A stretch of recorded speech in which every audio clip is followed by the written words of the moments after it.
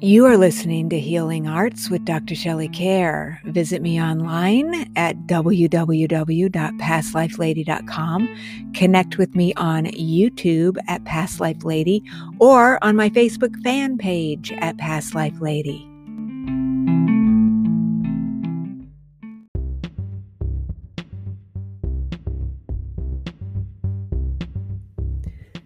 Hi friends, Dr. Shelley here. Guess what? You're not going to believe this. I have another book coming out from Llewellyn Worldwide. It will be out on December 8th, and it's called Blast from the Past, Healing Spontaneous Past Life Memories. So earlier in the 2000s, I wrote a book series, which I have discussed on the Healing Arts podcast, about a phenomenon I call superetravie. Spontaneous past life memories. This is when we're trying to mind our own business, and yet we're hit with this picture, thought, or feeling about something that happened to us in the past. This was happening to me all the time while I was traveling to other places, and what I found through my research is that I truly believe this happens to every single person alive. The book has some incredible endorsements from people like Coast to Coast's George Norrie and others, and it would mean the world to me if you will go out and pre-order my book so that you can have it before the holidays when it comes out on December 8th.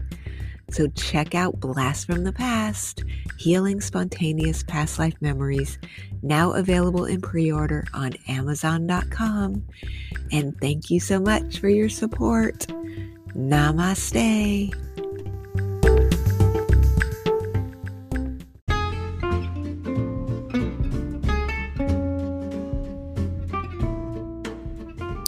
The Healing Arts program is not intended as a substitute for consultation with a licensed medical or mental health professional. The listener should regularly consult a physician or mental health professional in matters relating to his or her health, and particularly with respect to any symptoms that may require diagnosis or medical attention. This program provides content related to educational, medical, and psychological topics. As such, listening to the program implies your acceptance of this disclaimer.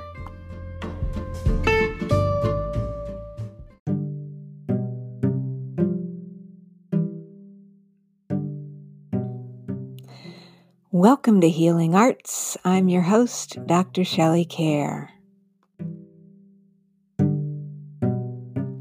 Hey friends, welcome to another episode of Healing Arts. So in this last year, since I started this podcast, this began during the global pandemic and we've been locked down. And one of the things I've actually loved about this time, even though it's been very challenging, is that I've gotten to go to all my writers' workshops. And so one of my favorite friends is my friend James Gaskin, who's going to join us on the show today to talk to us about technical writing, because he has actually been a successful tech writer and has books in the subject. He writes screenplays, he writes novels. James, welcome to Healing Arts. Thanks, Shelley. Always a pleasure to see you, even virtually. There you go. One of these days, back in person very, very soon. Next week, I hope. Yes, next week. It's going to be incredible. We won't even know how to behave. I know how to behave. Oh, okay. I don't. So, we'll have to hope for the best. I'll give you a clue. So I wanted to, obviously technical things are changing every nanosecond, but it's super interesting that, you've always been our tech guy in our writers' meetings, handling all the technical aspects, and you've actually published books in this. And I was wondering if you could just tell people how you were able to translate your expertise into tech writing in case people want to do that. I started doing tech things back before it was popular, but back in, it was before I wrote my, this is a long, it makes me sound very old. My first book, I went as a consultant on my own 32 years ago. And before that, I had sold Novell Networks and sold computer systems and computer networking equipment and things like that. And then went out on my own and started doing consulting. My first consulting job actually was for the IRS of all people. And for 2 years, I made more money from them than I sent to them. Which Thank you, Lord. Yes. I started, it was very early on. There used to be free newspapers, the great big fat newspapers full of technical stuff because the PC was new and computers were new and everything was new. This is way before the internet and the World Wide Web. This is before email, really. My first couple of technology books, all the revisions and stuff were done on paper. So I would get these huge folders of FedEx folders, full of the book manuscript back and forth. So some of my books are pretty big. Let me scare your audience a little bit. I've written 15 technical books on computer networking and things. And I've written one computer humor book and then one Texas humor book. Sometimes the books are very small, like this cartoon humor book. So you can see that those are the guys. I love it. Sometimes they're very big. OMG, that is unbelievable. It's 6 pounds. Wow. When I go talk to the students, I always pull this out at the high school. I pull this out and take it out and drop it on the teacher's desk. Wake them up. No, I'm just kidding. Wake them up. And I started writing when nothing was settled. It was, kind of the Wild West days. Ethernet wasn't the dominant network technology. There was no guarantee Ethernet would take off. It was before email, before all these things. And they needed people to write articles. So I wrote a few articles and sent them. And then I read in Writer's Digest magazine that editors won't mess up your humor stories because they don't want to mess up the humor. So I wrote a funny humor story about technology and sent it to one of the tabloid magazines that came out every week. They had big fat magazines every week. And they called me up and said, we need a bio. And of course, what they needed was, James lives in Texas and writes about computers, but I didn't know that. So I sent them all my consulting, networking, bio information and marketing stuff by mail, of course. And they called back up and said, he said, Mike is there. And he said, it says here you're a network expert. And I said, I guess that's what it says. Yes, you're right. And he says, we don't like our network writer. You want to do it from now on? That was it. So. Wow. And over my shoulder, you can see one of the, if I can get my fingers going right. Yeah, that was the first free article I published in the back of the magazine. It's a tabloid sized magazine. But then I started writing computer articles and books and things like that and consulting from then on. And that was in 87 or so. So I've seen a lot of weird technology come and go. And your listeners and your viewers can take solace in one thing, that as bad as they think it is, it's a whole lot better than it used to be. I think that your ability, you've always been our jokester as well in our meetings. I think your ability to try to make this a little bit more palatable has probably served you very well over the years. That's why I wear the Hawaiian shirts. You can see, I hope the technology can be really dry and boring at times. So I try to be as unboring as possible. That is awesome. So what do you think? I mean, I'm just saying, like, let's say somebody's listening or watching this right now and they're interested in tech writing. Don't you think there's avenues for them these days because the tech is changing so quickly, as long as they know that their book may be outdated as quickly as a Harlequin series novel?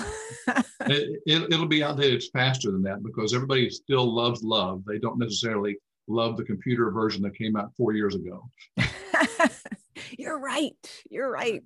You pick up a Harlequin romance from 5 years ago is still a good romance. But the technology, that's why I stopped writing technology books, because, that's why I wrote a Texas book, a Texas humor book, because Texas is not going to have a new version next month and make the old version obsolete. Yeah.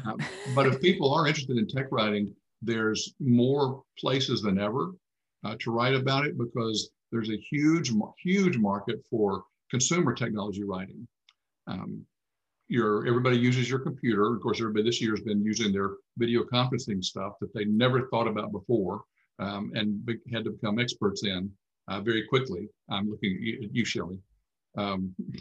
Yeah, believe me, thank you, Lord, that this is pretty easy, because I'm about as technical as a fruit fly is what we're dealing with. So I'm very happy with technology right now. Yeah, it's a lot easier than it used to be, but everything's new. There's multiple gadgets in your house that are technology driven that you never thought about. Your thermostat, you want to hook your new refrigerator up to the internet, you can do that. I had to replace our garage door opener, and the guy said, "You want me to hook your garage door opener to your phone," which means to the network.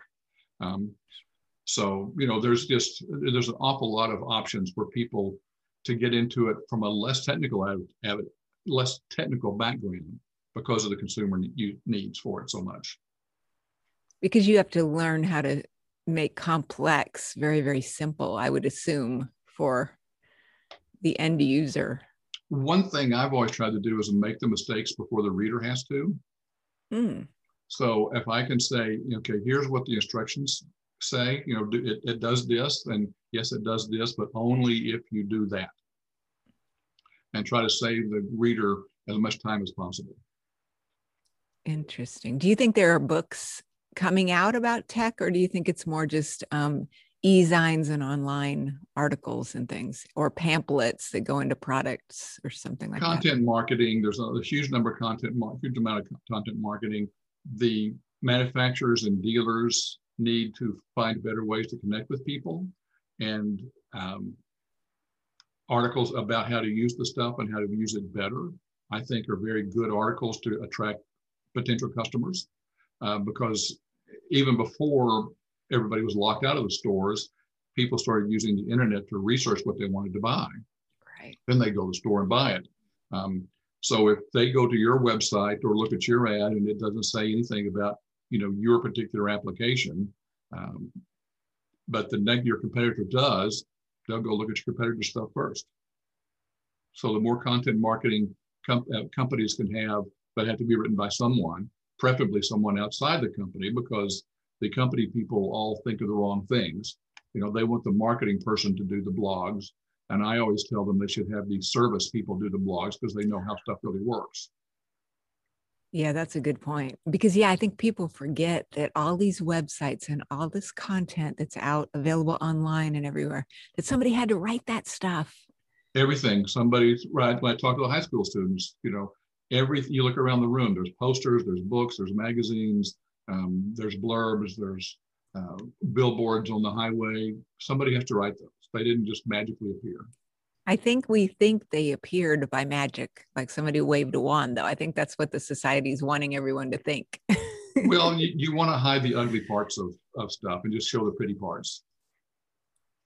Right. Absolutely.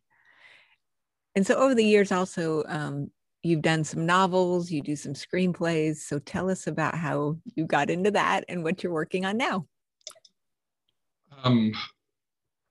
And in my never-ending quest to be unboring, technology writing can be boring. I just finished a young adult teen paranormal type book that's in process now, be out soon, called Teen Telepaths, because I always wanted to write an origin story, and usually origin stories happen to young people, not to middle-aged people. I mean, nobody gets, Batman doesn't start being Batman at 42.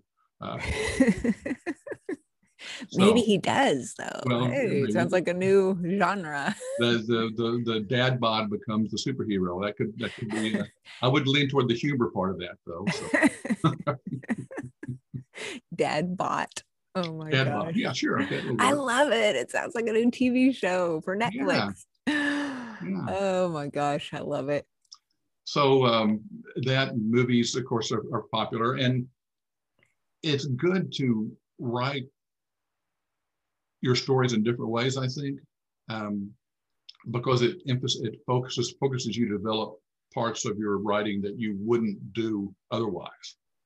With screenplays, as you know, because you've seen in some and acted in things, there's no prose. There's just, Shelley walks in, Shelley says, I can't take it anymore, James. You're disgusting me. I'm leaving you, and walks out. It doesn't go into Shelley's why Shelley is so disappointed in James. It doesn't go into what Shelley hopes to do next and her hopes and dreams and why she feels this way. It just walks in, says things, walks out.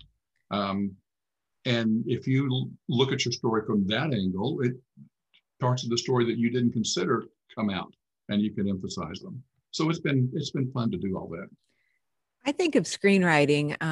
I've done a couple things, but it seems very, very technical to me. And so I would think that would be a place where you would excel, is in screenwriting, because it has to be formatted a certain way and it has certain rules that just simply don't apply, aside from what you've just mentioned, which is that there's no emotions there. It's just the dialogue, and the emotions are brought through by the actors. Mm-hmm. So it seems like you would be the perfect person to write screenplays. I hope Hollywood agrees with you. Hey, we will stay tuned for that. The other thing I wanted to ask that you mentioned earlier that I don't think any of my other writer friends have mentioned so far on this podcast is about Writer's Digest, the big Bible that tells people where to get things published. Can you talk about that and what it does? Because we haven't talked about that yet, and it's a great resource. It is a great resource, and every now and then I resubscribe because it's good to see the things that, from the beginning. I mean, if you play piano, you still play your scales, and I think in a lot of ways the Writer's Digest and comparable magazines help develop some skills that apply to all writers. And like I said, the article for Writer's Digest said if you write humor, you should, this will happen. So I wrote humor, and good things happen. I think people outgrow it as your leading source of information, but it's always good to check the basics. I mean, even the pro football teams go through the basic plays and practice handoffs and things, the building blocks for their whole career. And that's what I think Writer's Digest and those magazines give you. Yeah, I spent many years subscribing to Writer's Digest and thinking about all the things I was going to do when my book sold, but I didn't even have a book, and then after a while I said, okay, I got to put this down. I'm fully familiar with what we're going to do with it, but if we don't have anything to sell, then that's a bit of a moot point. You know what I mean? That's true. And of course, I've mentioned several times I've talked to students. My daughter and wife are both teachers, so I get to see some students sometimes. And my daughter's school does career day. And one of the questions I asked them, or questions I give to the kids, I said, if I plan to write a novel a year, how many books will I have in 42 months?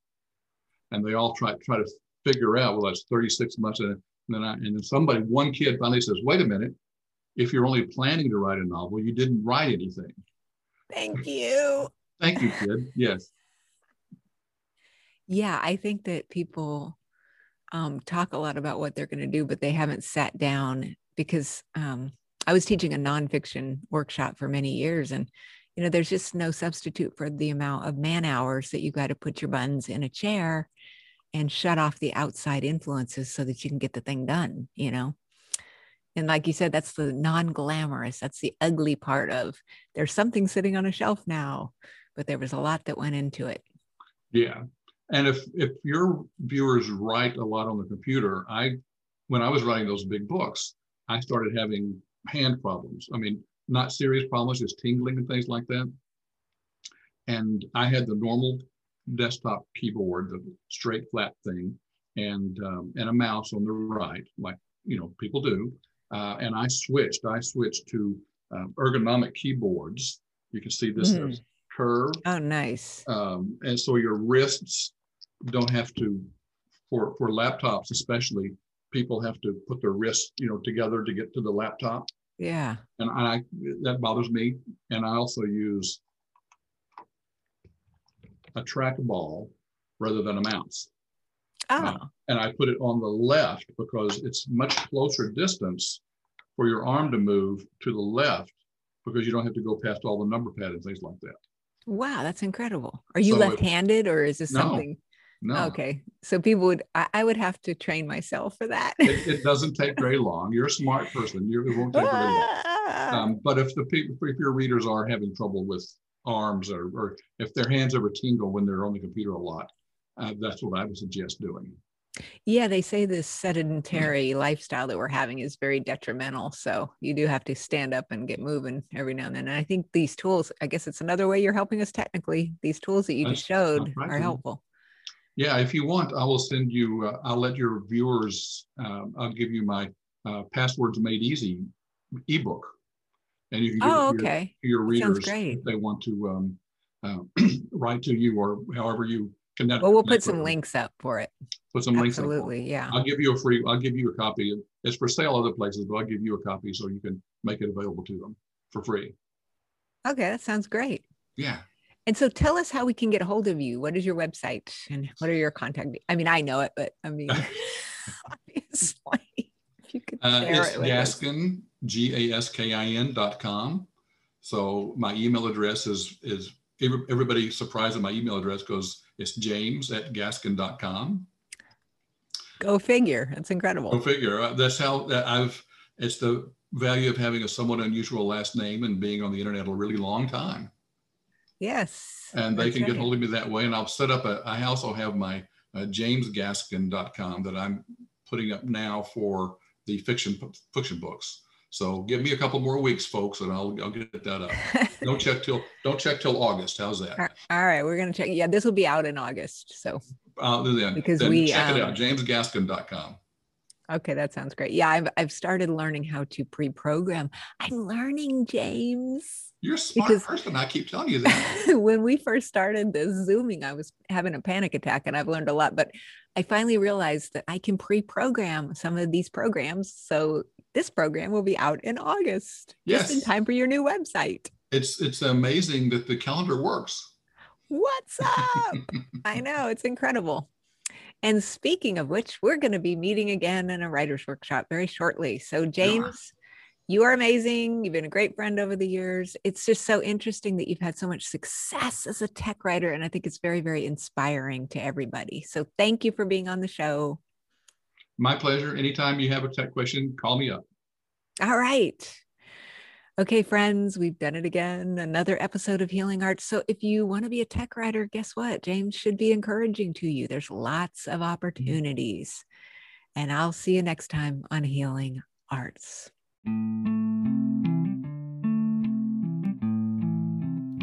You've been listening to Healing Arts with Dr. Shelley Kerr. Visit me online at pastlifelady.com or on YouTube at Past Life Lady, or connect with me on Facebook at Past Life Lady.